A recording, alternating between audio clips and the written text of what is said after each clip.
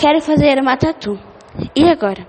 O registro mais antigo de uma tatuagem foi descoberto em 1991 e datava da idade do cobre. Essa arte foi evoluindo e hoje em dia muitas pessoas têm. A tatuagem é uma das diversas formas de modificar o seu corpo, conhecida e também culturada pelo mundo todo. Ela é uma arte permanente na pele, dura para sempre, mas caso você queira removê-la, pode causar diversas cicatrizes e marcas, além de ser um processo doloroso e caro. A tatu não é bem vista pela sociedade. Muitas pessoas têm preconceito com a tatuagem, principalmente nas religiões. Por mim e pela minha amiga Vitória, ela pode ser feita sem problema algum. Mas antes de tomar qualquer decisão sobre o assunto, é sempre bom se pensar sobre. Certas tatuagens pode ter um significado preconceituoso, provocante ou maldosos.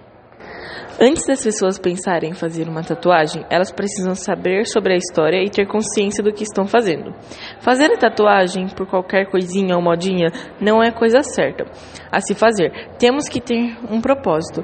Em algumas empresas ou cargos, a tatuagem não é aceita, mas isso é um preconceito bobo, pois a tatuagem ou piercing não define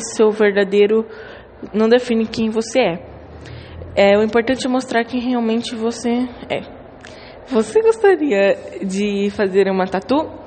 Então pesquise sobre ela, pesquise sobre o significado, sobre o tamanho, os riscos, pois ela é uma arte permanente.